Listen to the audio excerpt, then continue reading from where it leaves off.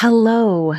Welcome to a very timely, very special bonus episode of Radical Audacity. I'm Tiffany Kane, the Heck Yes Coach, and I'm here today with a special episode that I did with my friend Hillary Russo, who is the host of the Holistically Speaking podcast, and my friends Emily Palacios and Stephanie Loverde, who are the hosts of the Cycle Chats podcast. We held a virtual meetup called Female Voices Will Be Heard, and it was the day after the Supreme Court decision to overturn Roe v. Wade. And so many of us had so many big emotions that we needed help processing together. And we just felt like being together to process our emotions and what we're thinking about with this topic would just be so very helpful. As women, our strength is connecting. So I think you will find some solace and some comfort in the conversations that we had in this meetup. It was a lovely small meetup of a few women really sharing the implications of Roe v. Wade. And what is so beautiful about the group of women that we had together is most of us grew up with Roe v. Wade being the law of the land and knowing that choice was there for us.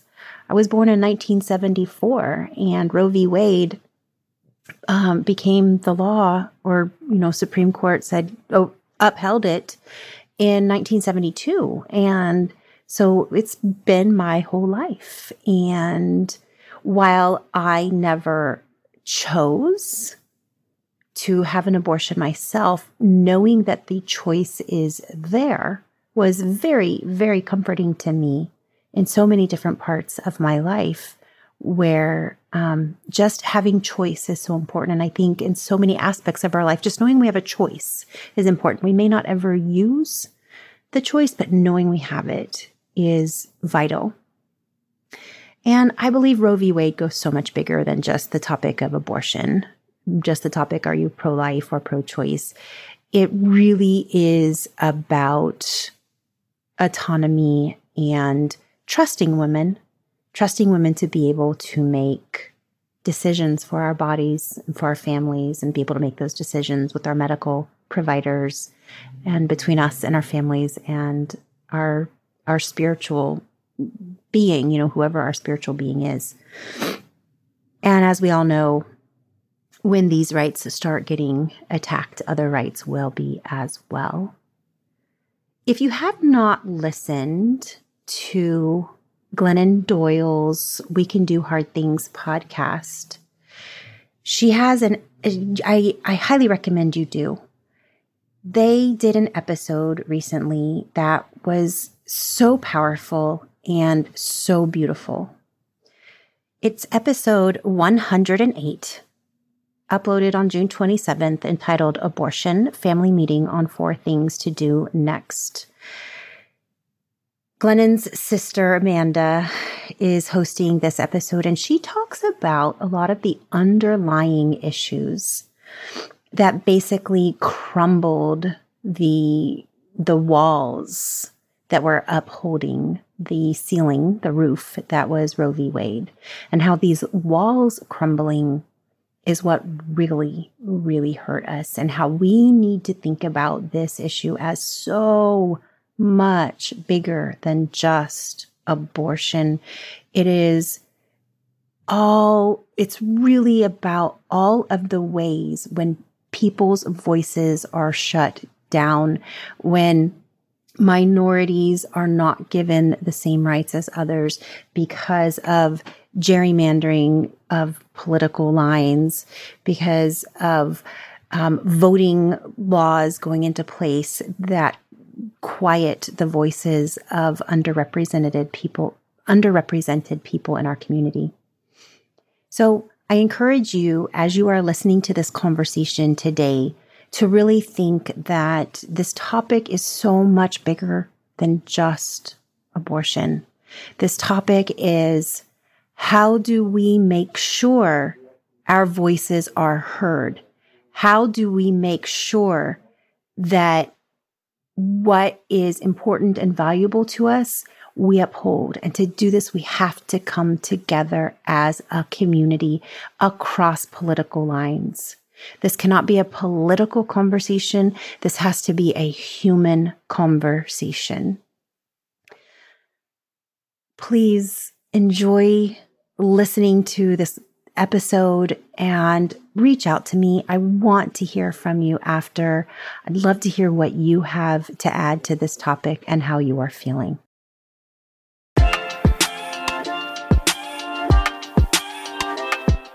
Welcome to the Radical Audacity Podcast. I'm Tiffany Kane, your host.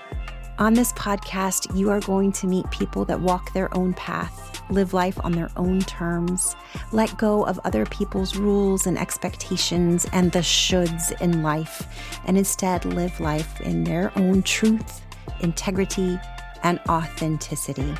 This podcast will give you the inspiration you need to live your own radically audacious life. Enjoy the episode. Brene Brown says, here's what I believe. If you are offended or hurt when you hear Hillary Clinton or Maxine Waters called bitch, whore, or the C word, you should be equally offended and hurt when you hear those same words used to describe Ivanka Trump, Kellyanne Conway, or Theresa May.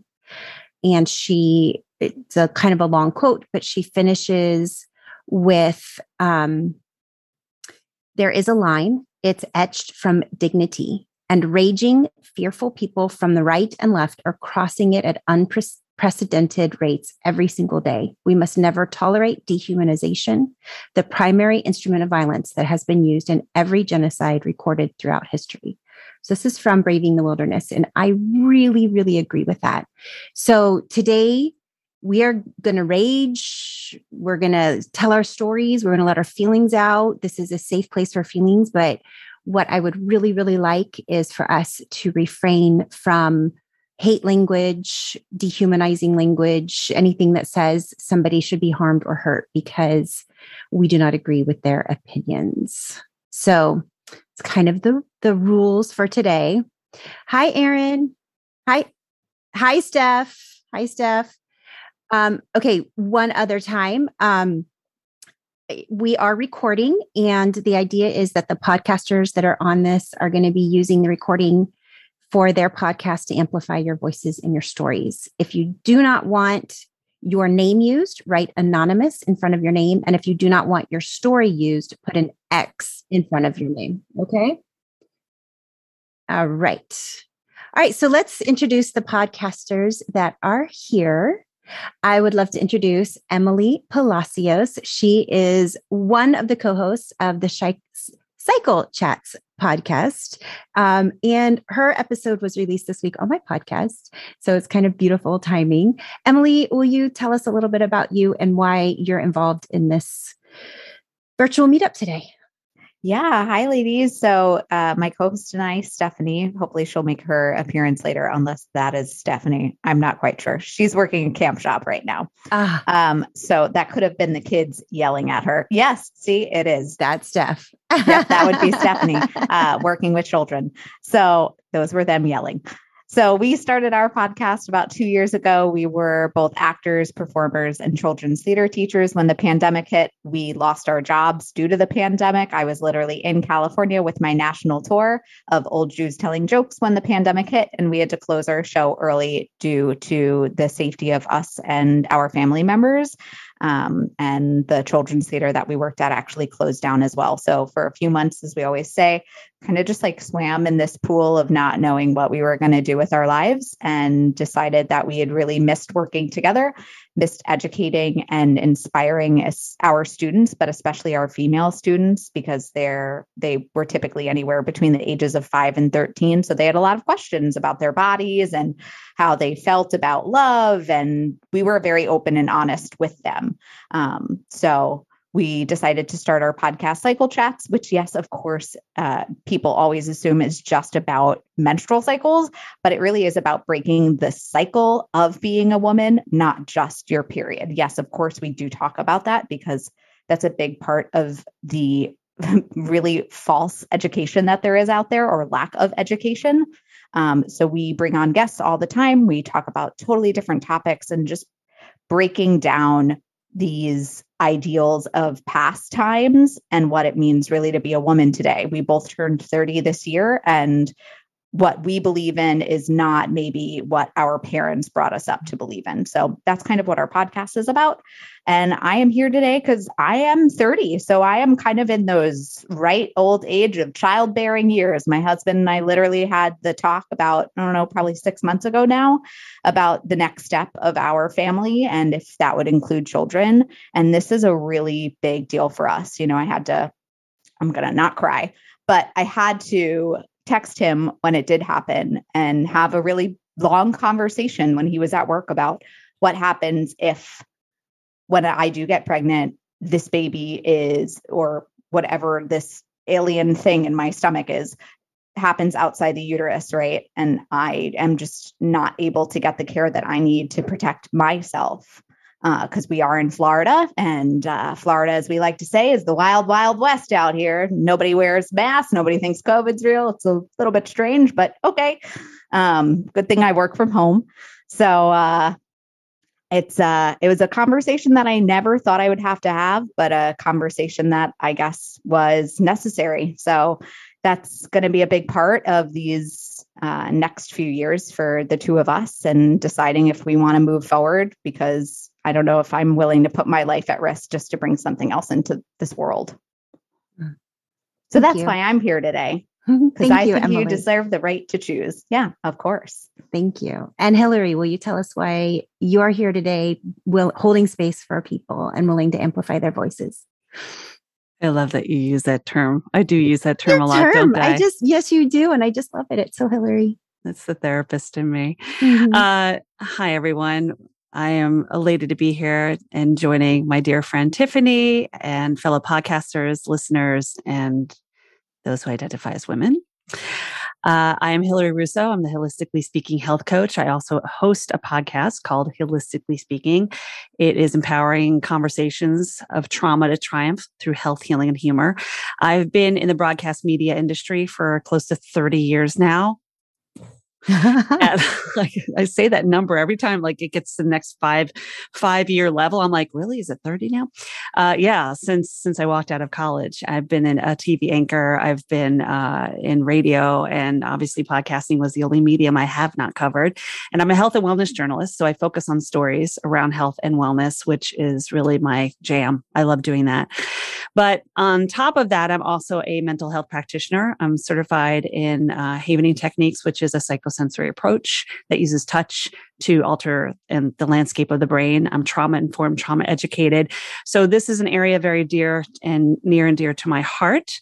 And I'm also an integrative nutrition health coach and hypnotherapist. And for me, the reason why I'm here is because as a journalist and as a media professional, I'm used to holding space for people to share their stories, to amplify their voices. Not everyone has a microphone or a camera at their availability, so it's a responsibility I take very seriously.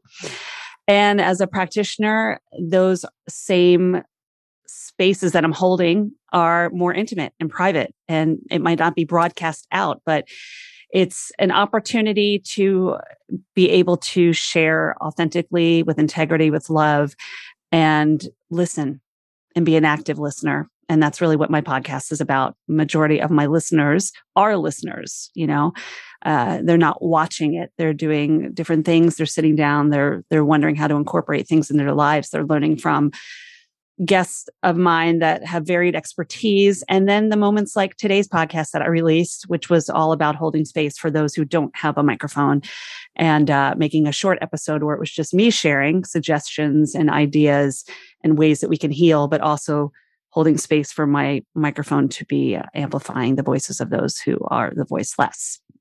So that's why I'm here. I'm here to listen. I'm here to answer questions as a professional in the mental health area, and anything that, just, again, hold space as a woman and someone who identifies as a woman.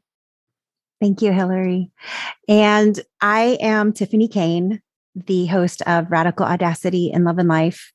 And I really wanted this to happen so that we can get some solace. I know talking through things brings me comfort, brings me understanding, which is why podcasting is so perfect for me. Because when my family is sick of me talking through everything, I get to talk through it with my audience, which is just fantastic. I recently started releasing kind of raw, unedited episodes, which drives my partner crazy because he's a professional editor. He's like, "What are you doing?" Like, it just has to get out. It has to get out right now because this is on my heart and in my space. So we wanted you guys to know, you ladies to know who the podcasters are that you are opening up to.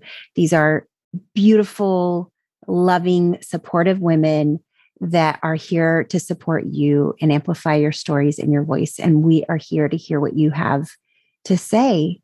So without further ado, who would like to get started? You may either tell your story, or you may ask a question, or you may share your feelings, your concerns, whatever it is that's on your heart right now.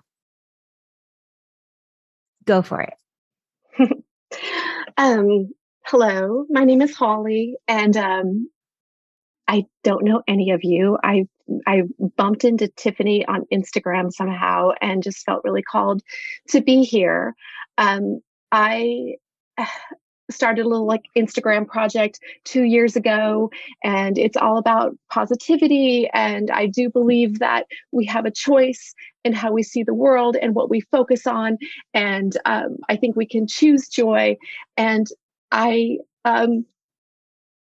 for some reason, all the things that have happened in the past 2 years, so much trauma, I've been able to get through it until this last week. And when Roe was overturned, I broke open. And I have a lot of feelings about it. I have a lot of feelings because I have a lot of guilt. Like, it took me till now. This is not even like affecting me directly, right? I'm 55 years old. I'm married. I have privilege. I feel a lot of guilt for even being this upset about it. It feels just, I just have such compassion for women, and it feels so personal. I feel so devalued all of a sudden. I think it's just opening up all these things that I didn't know were right there under the surface. So, so that's why I'm here today. I just wanted to be able to say that out loud, and just acknowledge that this is a really hard time for people. And I'm in Oregon. I'm in a place where, like, it's the deepest blue of the blue, and like, where else, how the right to, choice is never going to be taken away here, I don't think. But, it all just feels very, very surreal. So, hi, that's me. Holly, I would love to let you know that these big, giant emotions that you're feeling right now, I think we all resonate with that. I think that's why we're here. Even like you said, I'm in California. I'm 48. I had a hysterectomy. Like, it doesn't directly affect me, but I don't think that's the important part of this. I think the important part of this is realizing how it affects women all over the United States, and that we are a part of that. And this is something that for so many of us was so fundamental through our young womanhood, of this right to choose, that we had that right. We had that right. We may never have needed to use it. We may have needed to use it.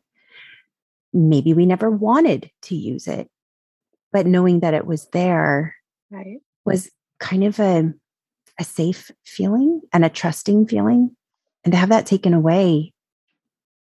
And knowing that you had agency, right? That you have agency over your own body. And I think that's the bigger thing, is that it's being told as a woman, nope, you don't count anymore in that. And like, the bigger issue is like, they're going back to like the Constitution, not to get political, but like, we're not in the Constitution. Like, we're not even in there. So it's like, it just feels like that agency has been like stripped away. Like, we are going to control you. And, so I do have a lot of like guilt about being upset. Like, there's a lot of marginalized people in the world, and now I get upset. So I have a lot of guilt for that too. So I don't know if anyone has, anything to offer me there, but it feels kind of almost embarrassing, because it's like, until it directly kind of affects me, then I get upset. I don't know. That's a different issue. Hillary, it looked like you had something. I'd like to add something. Holly, thank you for being so vulnerable and courageous by sharing. The one thing I would like to share with you, as well as the rest of us in the room, is that this does impact all of us, even if you haven't been through it. The guilt we feel sometimes can be associated with generational trauma. And we live historically in a society that's dominated by men. However, I don't want to shun men because they have their own traumas from this. There are plenty of fathers who have lost children that are trying to be the container to hold space for the women that they love and are partners with. And it's a difficult place where we stand right now, because in addition to it not maybe personally affecting you, maybe an abortion has never been in your presence. Maybe you've had good pregnancies, whatever the case is, you still innately have in you is a nurturing sense as a woman. And I believe, I can only speak for myself, that I feel that I've never been confronted with some of those things either. I'm 49 years old. Have I had moments where you have to go buy a test and you're either like excited or freaking out? It's one or the other, right? It's like, it's pink or it's blue, right? There's no gray area. And the thing is that we start what ifing ourselves to death. And the what ifs are what can be very detrimental, because we start thinking, well, what if this happened? What if that happened? And then our bodies go into that our nervous system goes awry. So all I can say is that, and I say this all the time to clients and myself as well, that whatever's showing up for you, whatever you're feeling, feel it. All parts matter. Yes. Right? All parts matter. And when we try to sweep it under the rug and say to ourselves that, oh, it has nothing to do with me. Oh, girl, it has everything to do with you, because it's you. And then you're just shaming yourself. Right. You know what I'm saying? Thank you. Yeah, absolutely. Yeah. So you're loved, Emily. you're valued. And Thank you. Emily, you don't have to raise your hand, Emily. Oh, okay. Stephanie knows I love to raise my hand. That's part of being an educator. I'm like, raise your hand, kids. They're like, okay, you got it. I don't like when they don't talk out of turn. But anyway, Holly, I just wanted to say that I totally understand how you're feeling, because something that Stephanie and my friend said to us after we all lost our jobs, and we were just performers literally had nowhere to turn. We were just everything that we had worked for was stripped away from us, and we couldn't do anything. Some of us decided to, but a lot of us couldn't do anything. We just weren't willing to risk it because of COVID. And she put it in the way of telling us that we have to realize that we're in fight or flight, right? During these last 2 years, we've all been on the edge of our seats in this fight and flight kind of mindset. And because of that, I think I chose flight, right? I didn't really want to deal with any of it. I kind of shut myself away. And when you do that, you're prioritizing a different mindset. And the feelings, while you may have them, and I've, of course, cried over these last 2 years, huge emotional crier. We love a good shower cry. We talk about it all the time on our podcast. I think, like you, a lot of things didn't hit me until this week, because I was in fight or flight for these last 2 years, just going. And then this happened. I was like, are you kidding? Like, is this not the cherry on top of that goddamn sundae? Like, and this is when the emotions really started to come up for me as well.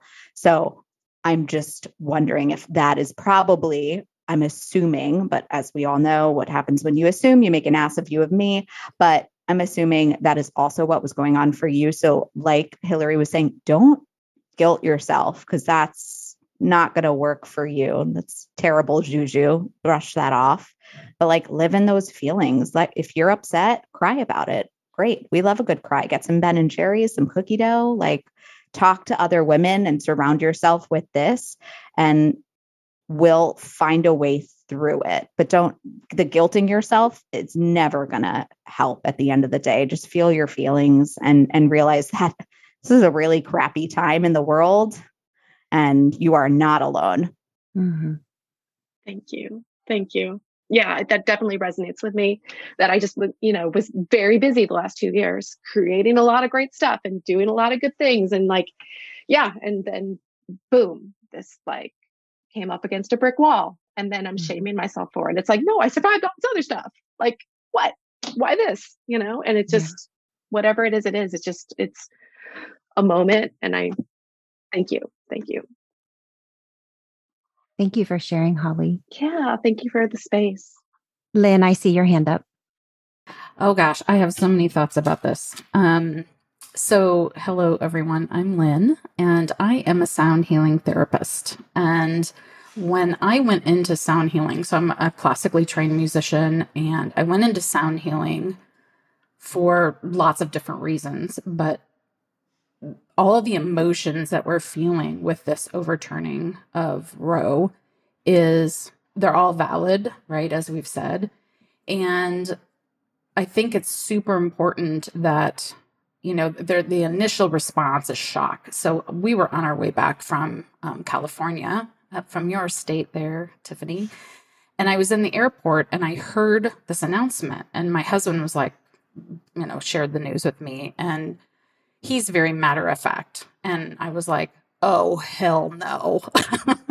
That was my first reaction, is like, what alternative universe are we in that this is even a topic? And of course, it's normal to get mad and angry. And so it's super important to let those emotions come up and out. And then after we process those emotions, of course, a lot of the guilt, the shame, the anger, these are really low vibrations, right? And not that we don't want to feel them, but what happens if we get stuck in those is they can be really dangerous to our health. Mm-hmm. And so as I was processing all of that, I thought, I'm going to have a little temper tantrum and be mad about this. This is bullshit. And, I had a friend in college who had an abortion. And I fortunately never had to face those things, but I remember being worried that I was pregnant, wondering, like what my options would be. And I'm immediately brought back to those moments, right? When you hear this, like, you don't have the choice anymore. And so that brings this flood of like past traumas and things that you've gone through. It really just kind of stirs this pot. And I've let those kind of come in and then go back out. And so instead of like getting mad and throwing insults at one another, I think it's super important that we mobilize as women, regardless of where you stand. Is that I truly believe, even if you're pro-life or pro-choice, the bottom line is health, right? Yeah. The health of a woman, her mental state is also there's so many things at play. And it's easy to want to start like picking sides and having these arguments. And I've seen them happen with really good friends of mine. And there's a temptation to jump in there, right? And stir the pot some more. And I've just decided that I was going to hold space for people, including myself, and and to really learn how I could mobilize and help others. Whether that means I'm just listening to a friend, or I'm making a phone call to congressmen, whatever it might be, that we turn that energy of guilt or shame or whatever it is, and we process it, let it come in and come out, and then think, okay, what are the steps I can take that are going to have a positive impact, instead of like hurling insults of spending time on social media. And, there's nothing wrong with sharing your opinion, but I've seen some really great human beings kind of like reduced to rubble by, calling out names. And even a friend who said, I'm not going to call out names, and then starts to go down that rabbit hole of Republicans versus Democrats. And I think it's too dangerous to do that, because I think there's Republicans that don't believe in this overturning. And I think there's Democrat, I think those labels are just, they're shambles. Like, you just need to let them go. And as women, we deserve the right to make decisions on our health, whatever that means. Mm-hmm. And, I feel since I was a child, I could sense when things were wrong. And I remember feeling like I was the fire starter and the truth teller, and feeling my mom would say, just be quiet, go in the corner and be quiet. Just know your place. Mm. And so for many years, I lived in that shame of not wanting to speak out. And now I realize I have this voice and this platform, even in my own business, to say this isn't right, and that there's things we can do to change and not get stuck in the shaming of others because we're living in shame, right? Mm-hmm. So I think it's just, and my first husband was extremely abusive, emotionally, and towards the end, physically. And I just, at this point, I'm thinking to myself, okay, what would have happened had I not had that choice? Had I gotten pregnant by an abusive man to have this baby that I would be connected with, right? That we always deserve that choice. And I think it's really frustrating when probably 80% of the population or more believes that we have a right, but yet we've got 9 people voting for 300 million people. Mm-hmm. And I just think it's bullshit is what it is. And, it's, not to repeat myself, but, the bullshit needs to stop. It's not fair. And I don't think one man on this planet has any right to make a decision for me, period. Mm-hmm. They may tell, like a doctor may say, this is not a viable pregnancy. This could, that's a whole different thing, right? That's a specialist. But, and now you see the states are now starting to, they've got these trigger bans in place. And I think within weeks, you're going to see more and more states, pulling the plug on abortions as well. And I'm just very fearful because as a white privileged human being, what do you do? Especially somebody said, well, you just go to a state where you can get one. Well, that's not how people who don't have those privileges can function. Mm-hmm. I know in Texas, there were places where they couldn't have abortions, and then they're panicked and they've already taken time off from work and they're not getting paid. And, it's just this trickle-down effect. So I just encourage anybody who's for this overturning to really sit and think about how this affects women all across this nation and around the world who are seeing this poor example by our government making decisions for women. Because I have friends in England who are like, what the hell is going on over there? Mm-hmm. And it's, I just think that if we mobilize as a community, we can really start to share our voices in a positive way instead of shaming and calling names and whatever it might be. Because that's the trigger, right? Is like, oh no, you didn't, and then you get into that fight or flight mode and you lose your emotional intelligence, and then it's all down the toilet from there. So that's kind of where I sit, is that I've never had to make that decision, but I remember wondering if I was pregnant, missing a period or whatever it was, and being incredibly worried, but I had that choice. Mm-hmm. And now, if that was the same Lynn, I live in Iowa. We have a ban already. Mm. And I don't have, children of my own. I have stepchildren and godchildren, and I just can't even imagine being in a place where you can't make those decisions. And it isn't so easy. It's just to get in the car and drive somewhere. That's not even the point of it. It's, anyway, so thank you for listening. There is something so violating is the word that comes to mind, mm-hmm. about being told that there is a ban on your choice. Just like mm-hmm. that in and of itself. Not only that do you not have a choice, but there is a ban with legal repercussions on your choice. Mm-hmm. And that feels very violating. And that's a wonderful point that, you can be imprisoned for 15 years or something or what year is it? Yeah. And I just think of, this Roe goes back to, is it 1973? And all the freedom that was won at that moment. And now we've stepped back in time.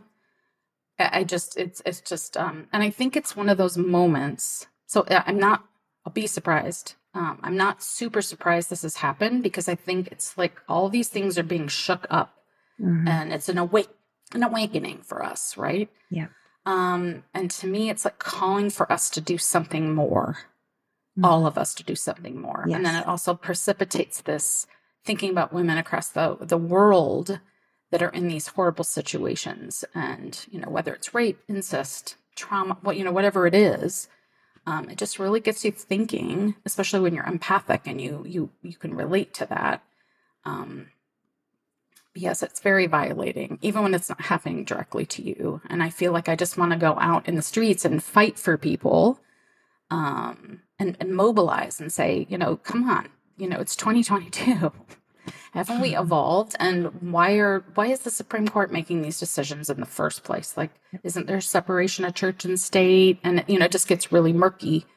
And also, I think all the men shouldn't be able to vote, period.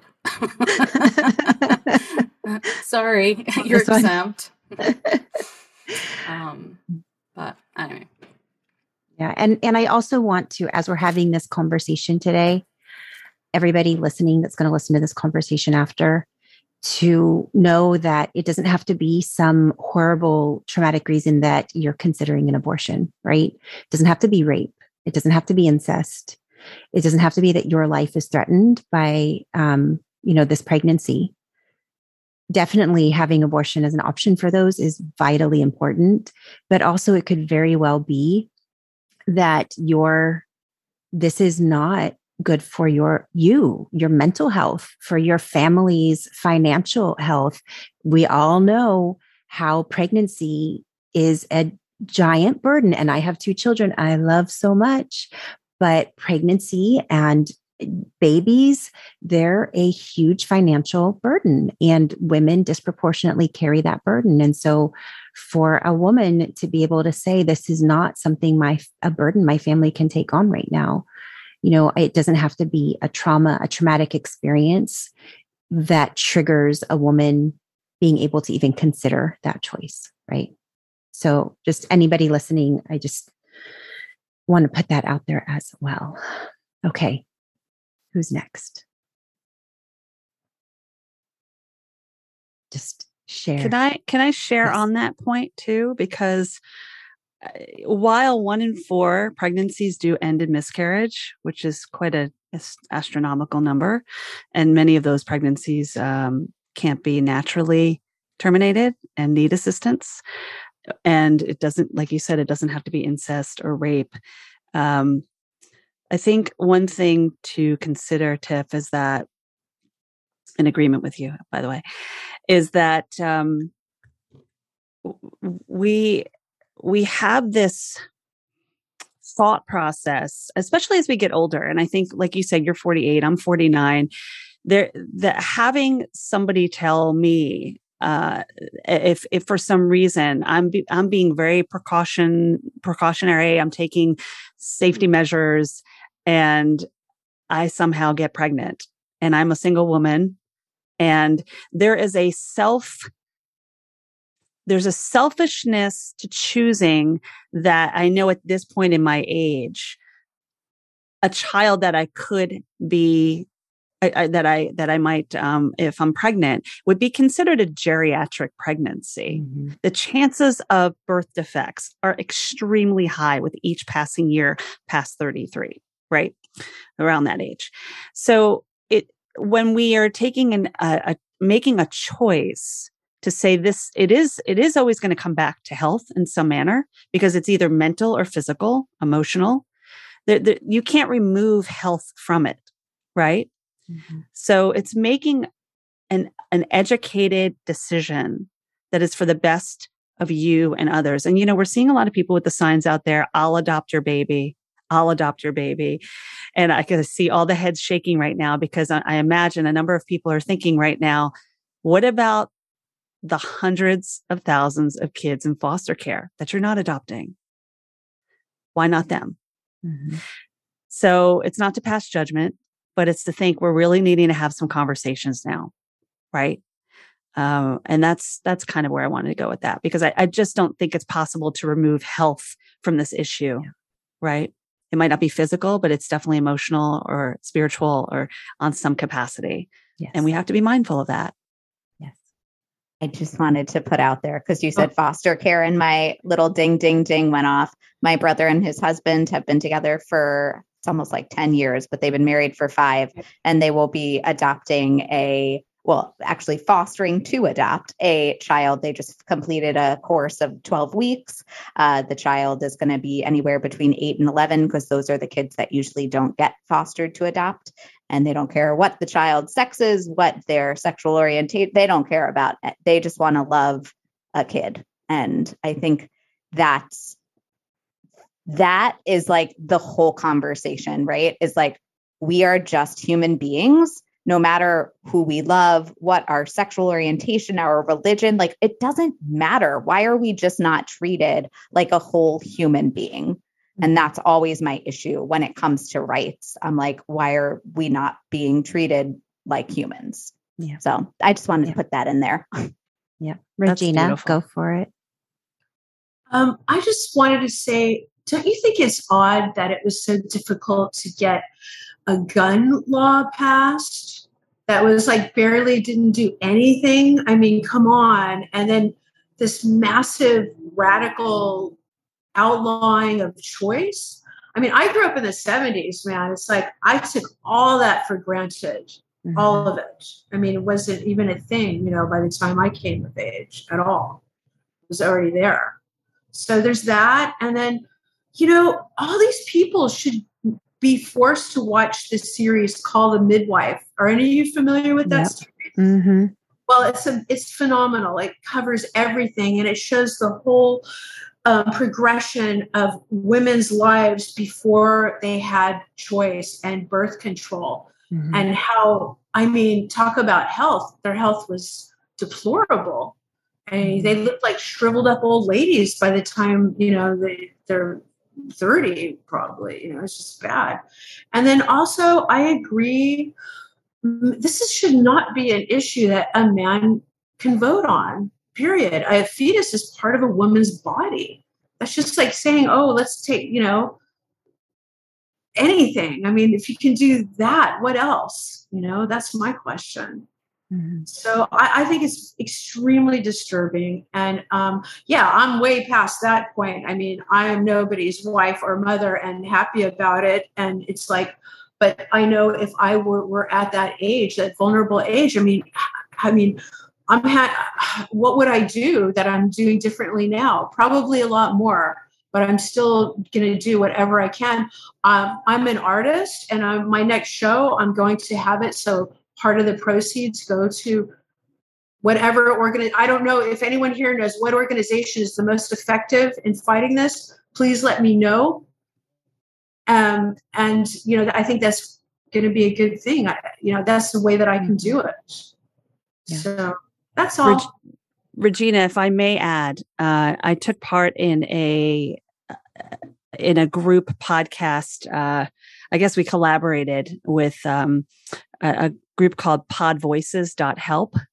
And a number of us that released podcasts this week on this issue put out an extensive list of different organizations that you can either support with abortion rights, or you can, if you need help, you can find help from anywhere from how you can participate to provide help yourself to I need help, like whether, finding out the laws in your state, finding out where to get the Plan C pill. So all of that, I actually have it on my podcast this week, all of the links, and they all stem from podvoices.help, which collaborated and put together that list, which I'll give a shout out to Ariel Nissenblatt from Squadcast, which is a recording platform. She tirelessly put together that list. So, Well, I live in Los Angeles, so I'm glad, and I don't have to worry about it. But there's pockets in this state that feel like other states, and are very much in that mindset. So,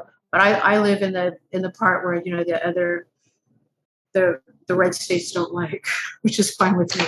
So I don't want to get political, but yes, thank you. I'm going to check that out. Podcast. There's one thing, if it's okay if I jump in real quick, because I know, Tiffany, you were in a school system too, and I've been a teacher at the university and university level, and also junior high school. And my sister is a professional in special services, so basically children that have special needs. And the one thing I want to say too is, and a couple of you mentioned about, foster care, is that there are so many children right now that are not taken care of. They either don't have a family or the family that they have is abusive. And so what happens now when we say that there's going to be more children that are perhaps not necessarily unwanted, but that they don't have the financial means, because it all boils down to being able to pay for this, is that I think it's really irresponsible of our government to also be making these decisions for women when they're in maybe a financial position or they're in a situation of abuse, or, there are going to be all these reasons, as you said, Tiffany, that now we're going to have more mouths to feed. We're going to have more children that don't have what they need. And then what's the trickle-down effect of that? And, we're all connected. We're one. And so it's like, we already realize how many problems there are because we see all the mass shootings, and there's no real solution for that, right? We haven't really addressed mental health. We haven't really had really serious conversations with the lobbyists and government about gun laws. And so to me, this is just like adding more logs to the fire by saying, okay, women, now you don't have these choices. Now we're going to have more mouths to feed. And then it just precipitates the same level of trauma and unwanted, it's not solving problems. And it just makes me really sad because I work with children every day. And even in the best of families, there's struggles, right? Yep. And then when you don't have necessarily your mother or father that has even in the best of families, people are detached. They're, I think all of us are dealing with big traumas and little traumas and how we work through those. And I just think it adds more fuel to the fire. And I think it's really irresponsible of our government. It doesn't show compassion in the least towards people's problems and the future of our country. And with that, I will just zip. I just want to add one thing. Those are the people that end up in jail. Jail is full of unwanted children. Absolutely. This negligence, well, there's this really great TED Talk about a gentleman who went on to be very successful, but he talks about how he was almost a school shooter.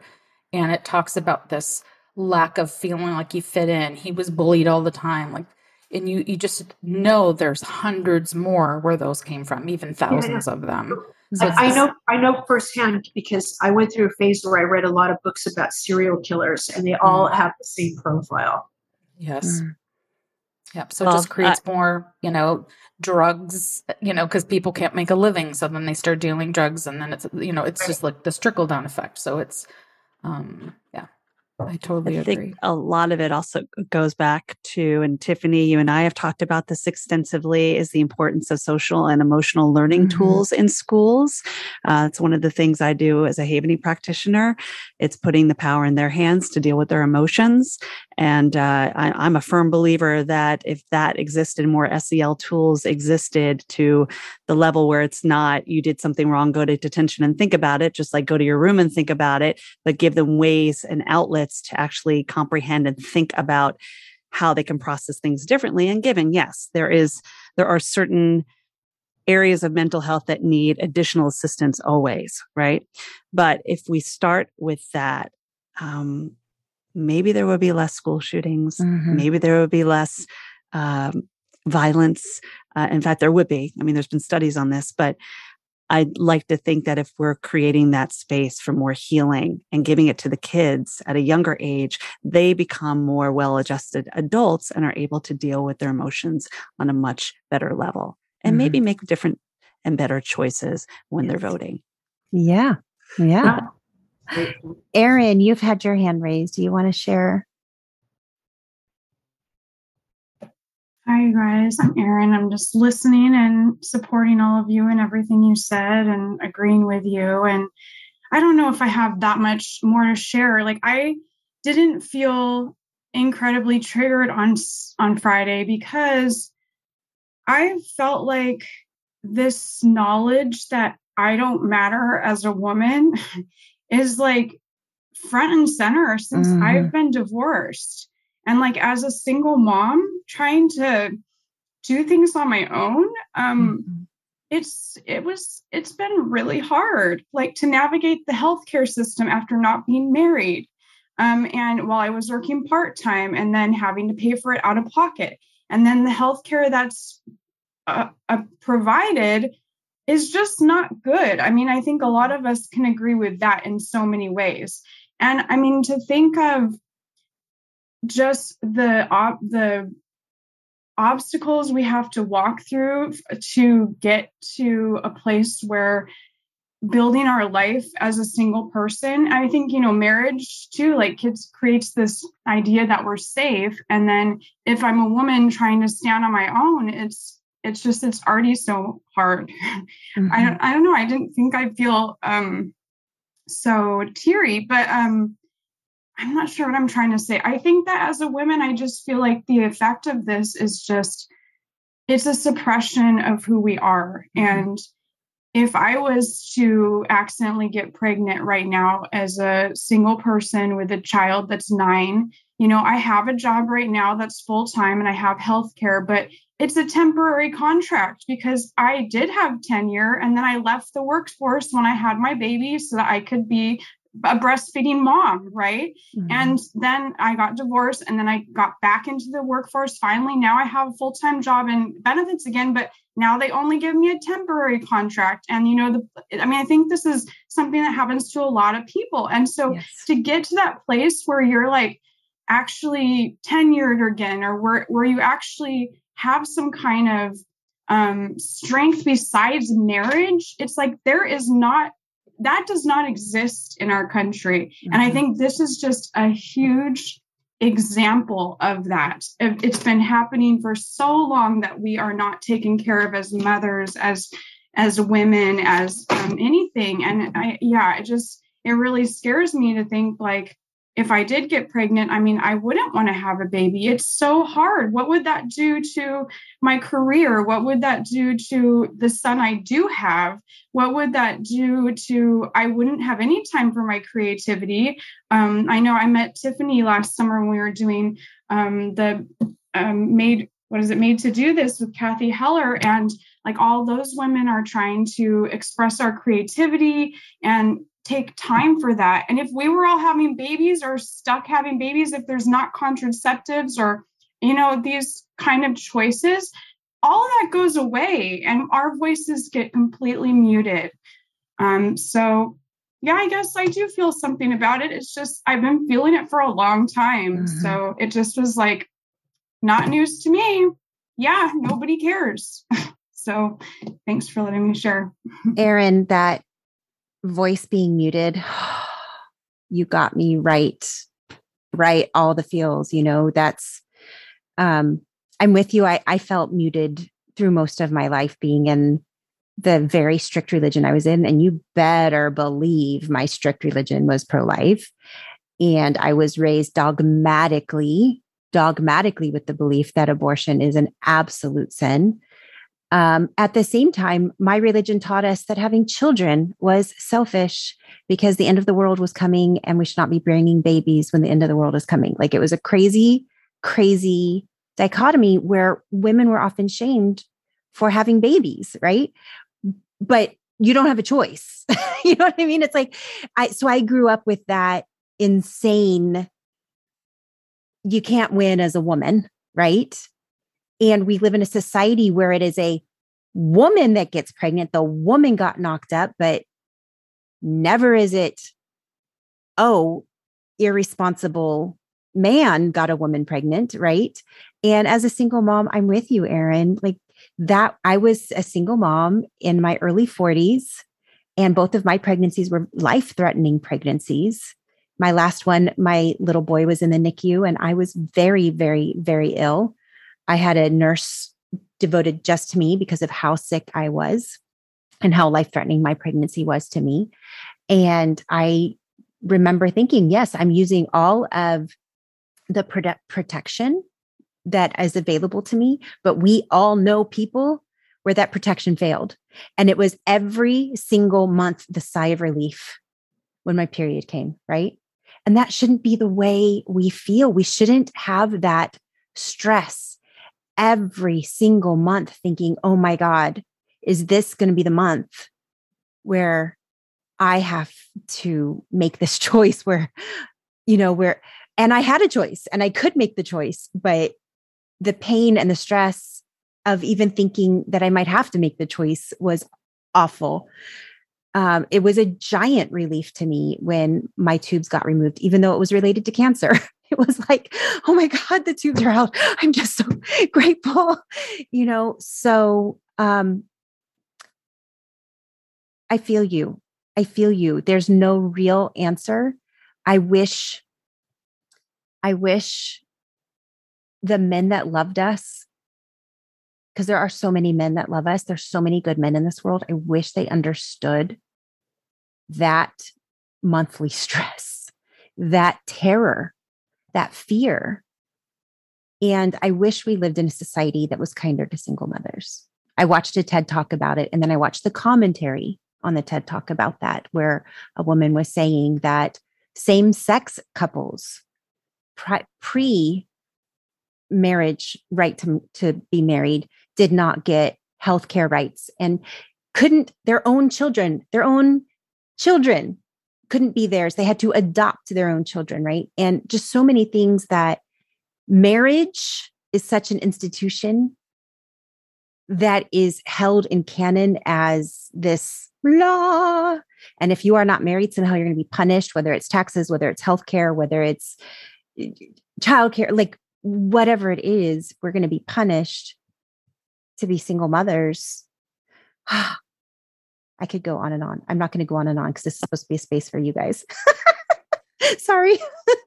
But anyway, Erin, I have all the feels with you. I saw something yesterday, and I've been having more of these conversations, and it really resonated with me that the reason why this has become such a woman's problem, meaning reproductive rights, obviously we're the ones that reproduce, is because not enough men are having these conversations. Mm-hmm. Okay. If men start, and those who identify as men, start having more conversations about reproductive rights, then it doesn't just become our responsibility. Yes. Okay.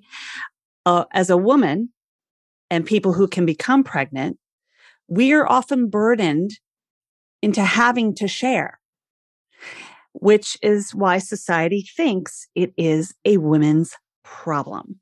Mm-hmm. So men, if there's anyone that's out there listening, once this is out there in the world, start having those compassionate, kind conversations. Be the container for the partner in your life.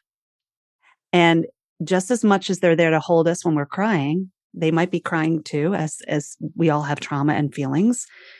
But if they wait for us to bring up the upset, then it becomes the overreactive, sensitive woman issue that makes us look delirious, makes us look like we're emotional messes. It's our time of the month, all the things that become blame game and shame game. If a man steps up and starts talking about these issues with integrity and authenticity and vulnerability and courage, we might actually have a chance. Yes. To make a powerful change. Yes, I agree. I just wanted to quickly unmute here. My brother is one of our avid listeners of our podcast. He has 2 young girls, my nieces, who are 8 and 10 years old. And I have a conversation with him every week after he listens to the episode. And he goes, "Thank you so much, sweets. I didn't know. And now I do. And because of the information you're putting out there, I can now educate my nieces on that so that they can have better education." And that's what this is about, right? It's education. Like, I am an educator. I work as a college professor. Most of my kids come from marginalized communities because I work at a community college. These kids are mostly coming from Black, Hispanic. I have very few white children in my classroom. And the amount of Black single mothers that are in my classrooms are just overwhelming. I mean, I never see a single dad, Black, white, I don't care, with the kids having to come to the classroom. It is always those Black single mothers having to take care of their kids when they're trying to educate themselves. And that is a huge problem. I always allow them to bring their children into the classroom because I understand. But hello, why is it only their job? Where's the dad? Why is he not taking care of the kids as well? So I think men are a huge part of this, right? Because we hear all the time, well, this is your problem, it's not mine. But there needs to be a conversation where they can understand what we're thinking biologically and like how our cycle works every month. Because hello, if you didn't know, when somebody says to you, "Oh, it must be your time of month, you're so hormonal," just in case you didn't realize, our hormones are at the lowest level when we're menstruating. So actually, I'm not so hormonal. I have no hormones in my body, basically. So thanks so much for that. Educate yourselves. But like, we have to be better about that. Men have to be willing to hear conversations and like not look at blood or like whatever is happening with a woman with disgust. Why can't we look at that with beauty? Like, for me, having my period was always something I was so proud of. I remember the first time I had it, it was my brother's like welcome weekend at college. And I ran up to him and I screamed, "I got my period." And everybody turned to look at me. And while they may have been like totally disgusted, I was so proud. And that's what we have to continue sharing with the other gender, because I think they're like, "Oh, I don't, this is a little too much for me." They like really, it's like creeping on the other side. They don't want to discuss it because it may confuse them or maybe even repulse them. But like, if that's the way that they're going to look at this conversation, that's not the way that we open doors and start connecting. That's not the way communication happens. Communication is a two-way street. So I just wanted to add that in there. I love it. I think it's so important. Erin just asked a really good question in the chat that I think we could have a short discussion about as we wrap up this meeting. Erin says, would someone address why we might feel guilty or shame about this court decision? I don't understand why those feelings come about, but I honor anyone's feelings and trust they are valid. And I'm going to add to that, Erin. We may not understand why we're having these feelings as much as we talk today, and we'll talk about it. And we probably have some hypotheses about where the shame and the guilty feelings come from. And it's a very multifaceted issue, but we may never fully understand because, as Hillary said before, there's a ton of generational trauma that as women we have endured. I talked about this and I'm going to talk for just a minute because I'll open up the space for you guys. But I did talk about this with Emily on when she was on my podcast and when I was on hers.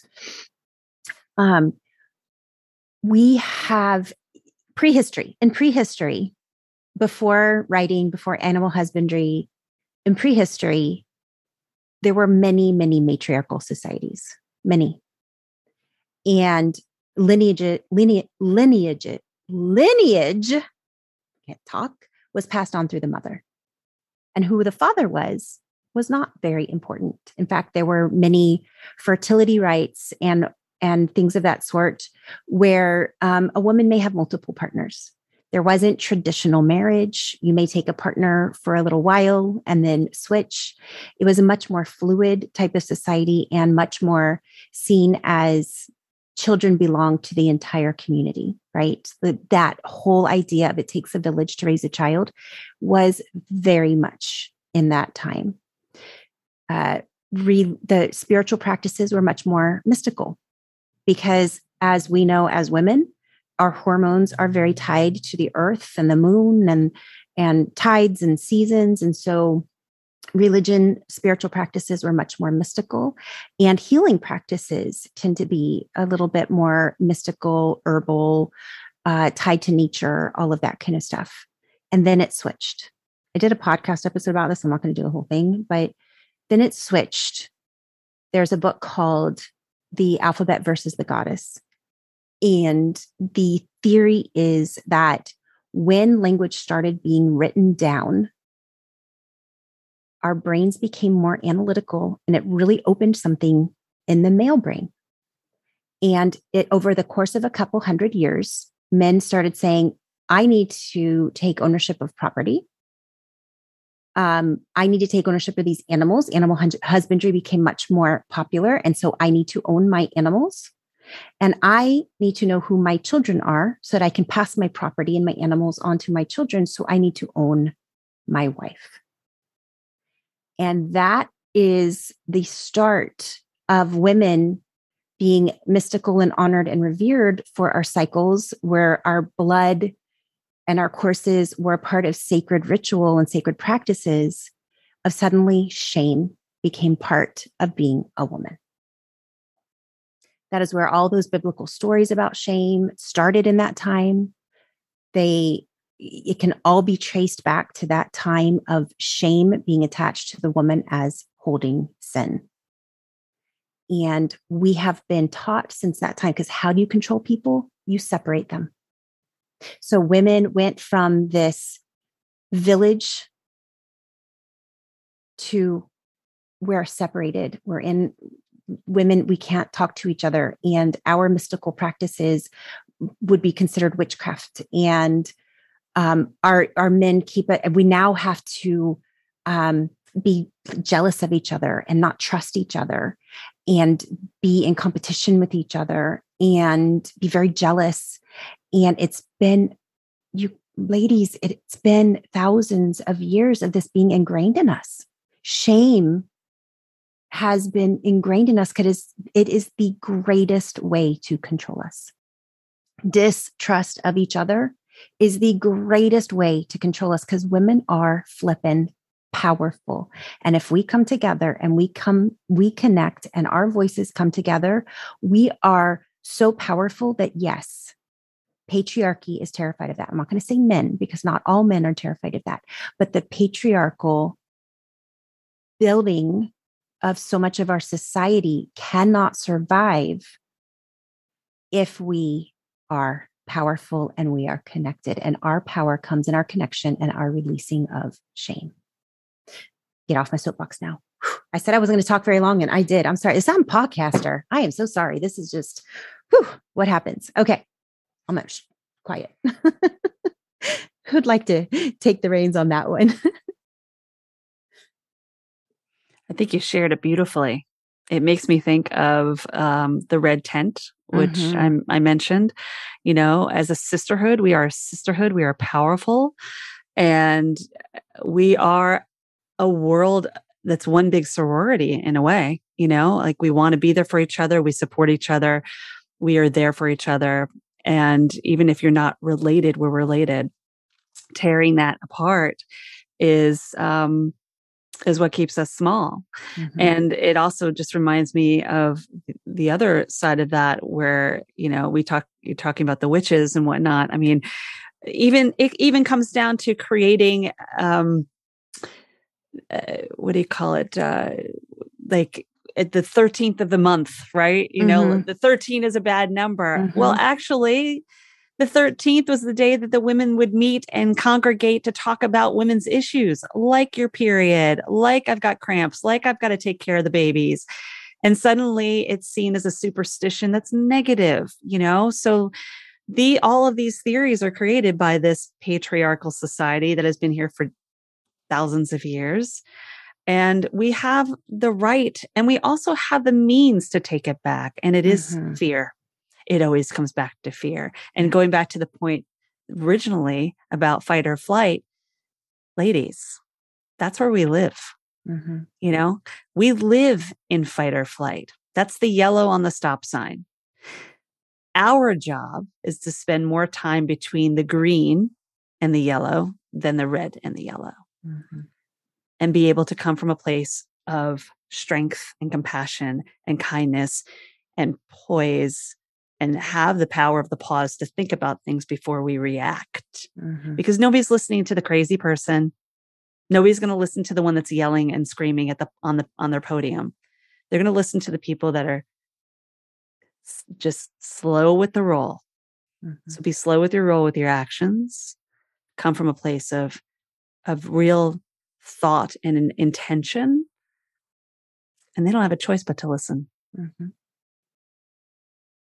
So there you go.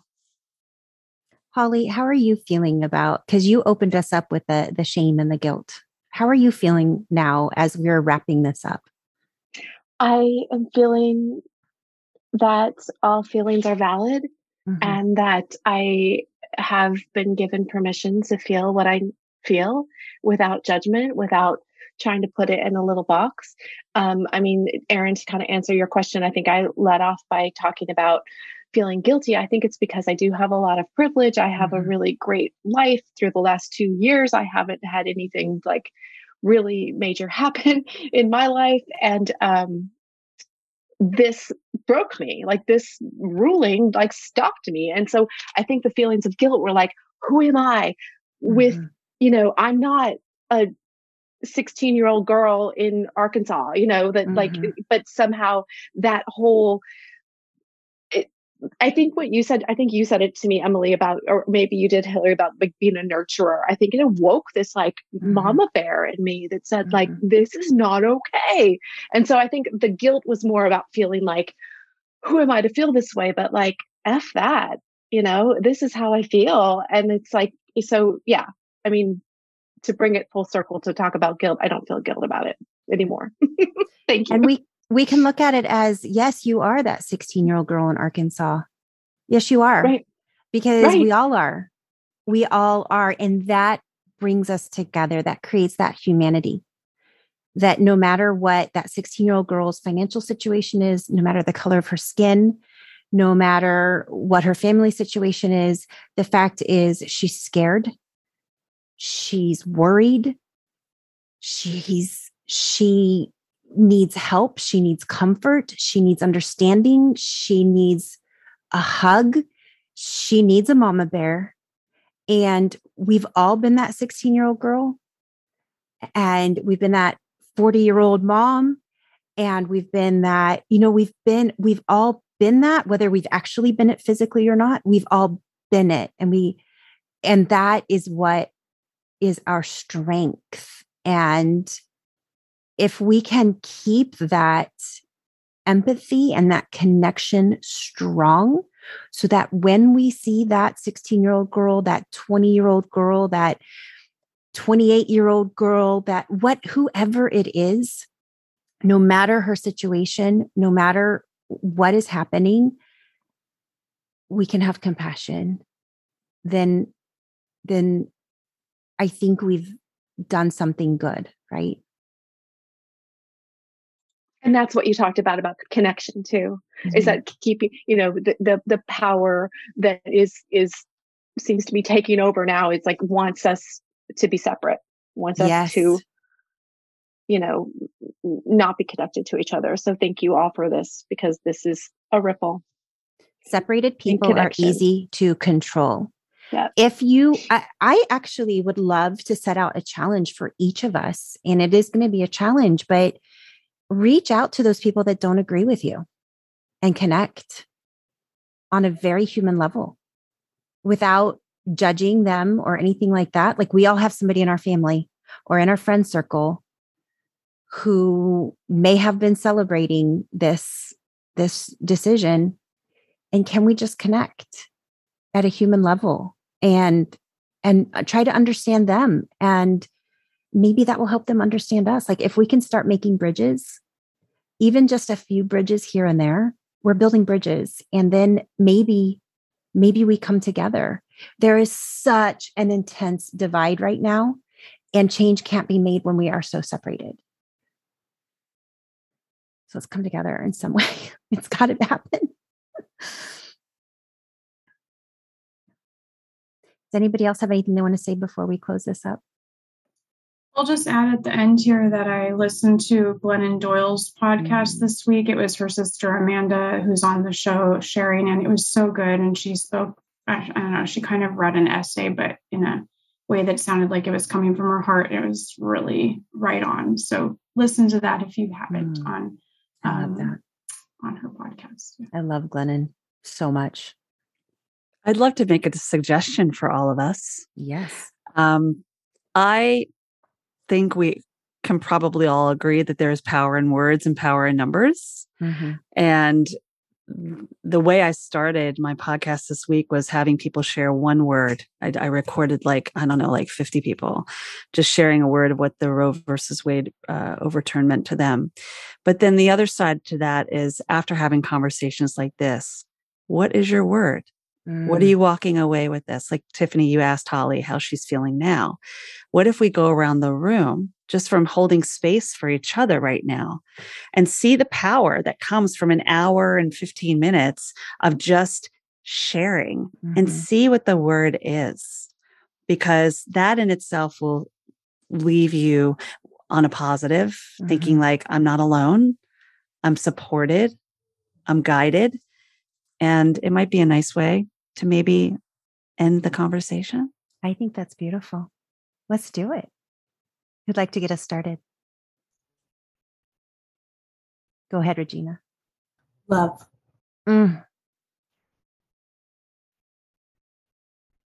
It's going to make me cry. I know. We'll just go around because it's hard on Zoom. You can't really go around the circle because we're all different. Emily, what is your word? I'm going to say ripples. I like that. Erin, what's your word? Bridge. Hillary? Empowered. Lynn? I'm going to say love. I'll go with Regina too. Holly? I'm going to say strong. Oh. And I'm going to say connection. Thank you. Thank you, ladies. This is beautiful. It was the medicine my soul needed today. Thank you.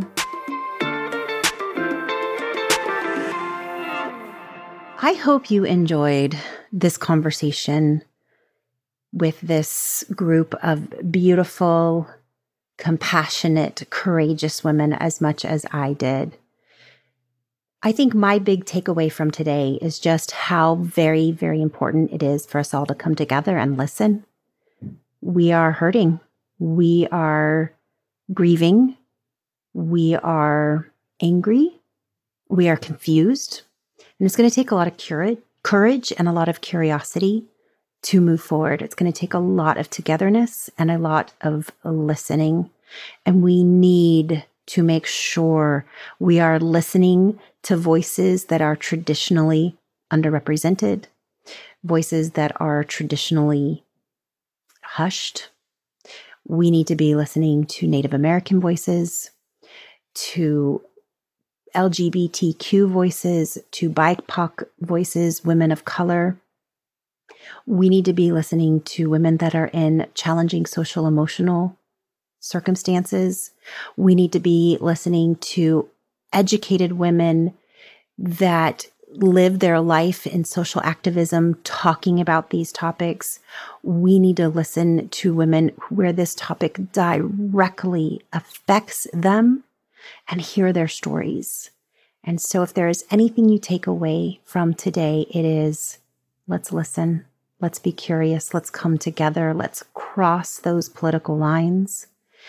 Let's not have this be a political conversation. Let's have this be a human conversation. The other thing I would love for you to take away from today, this is what I know I took away from today, is that conversation about shame and guilt. It kept coming up today. I feel guilty. I feel shame. Guilt and shame are often emotions that are unproductive. Shame disconnects us from others. Shame puts up a wall. Shame says, if I tell somebody how I'm feeling or my experience with this, then they may shun me. But by doing that, we close them out. Same with guilt. Guilt has a very, very similar profile of shutting others out. And so rather than having shame and guilt, let's switch those to, I want to listen to your story. I want to hear your story. I want to connect with you on your story. And I'd like to be curious and engaged and involved in how to improve everybody's lives. How do we listen? And then how do we get active? And how do we make improvements? Those are the takeaways I have from today. I would love to hear your takeaways. I really want to know how this ruling is impacting you. I'd love to hear from you what some other topics are that you would like me to explore. I feel like I'm making a little bit of a shift. I'm really in a place right now where raise your voice has become my motto and my theme and my anthem. And I want everybody's voices to be raised. So share with me, reach out to me. I'd love to hear from you. On Instagram, I am Tiffany Kane, TiphanyKane. And please share this episode with somebody that you think would find solace and comfort and connection from hearing the episode. And if you like this episode, go down in Apple Podcasts, scroll down to the bottom, and leave me a rating and review. When you do that, it helps others to find the podcast. Thank you so much.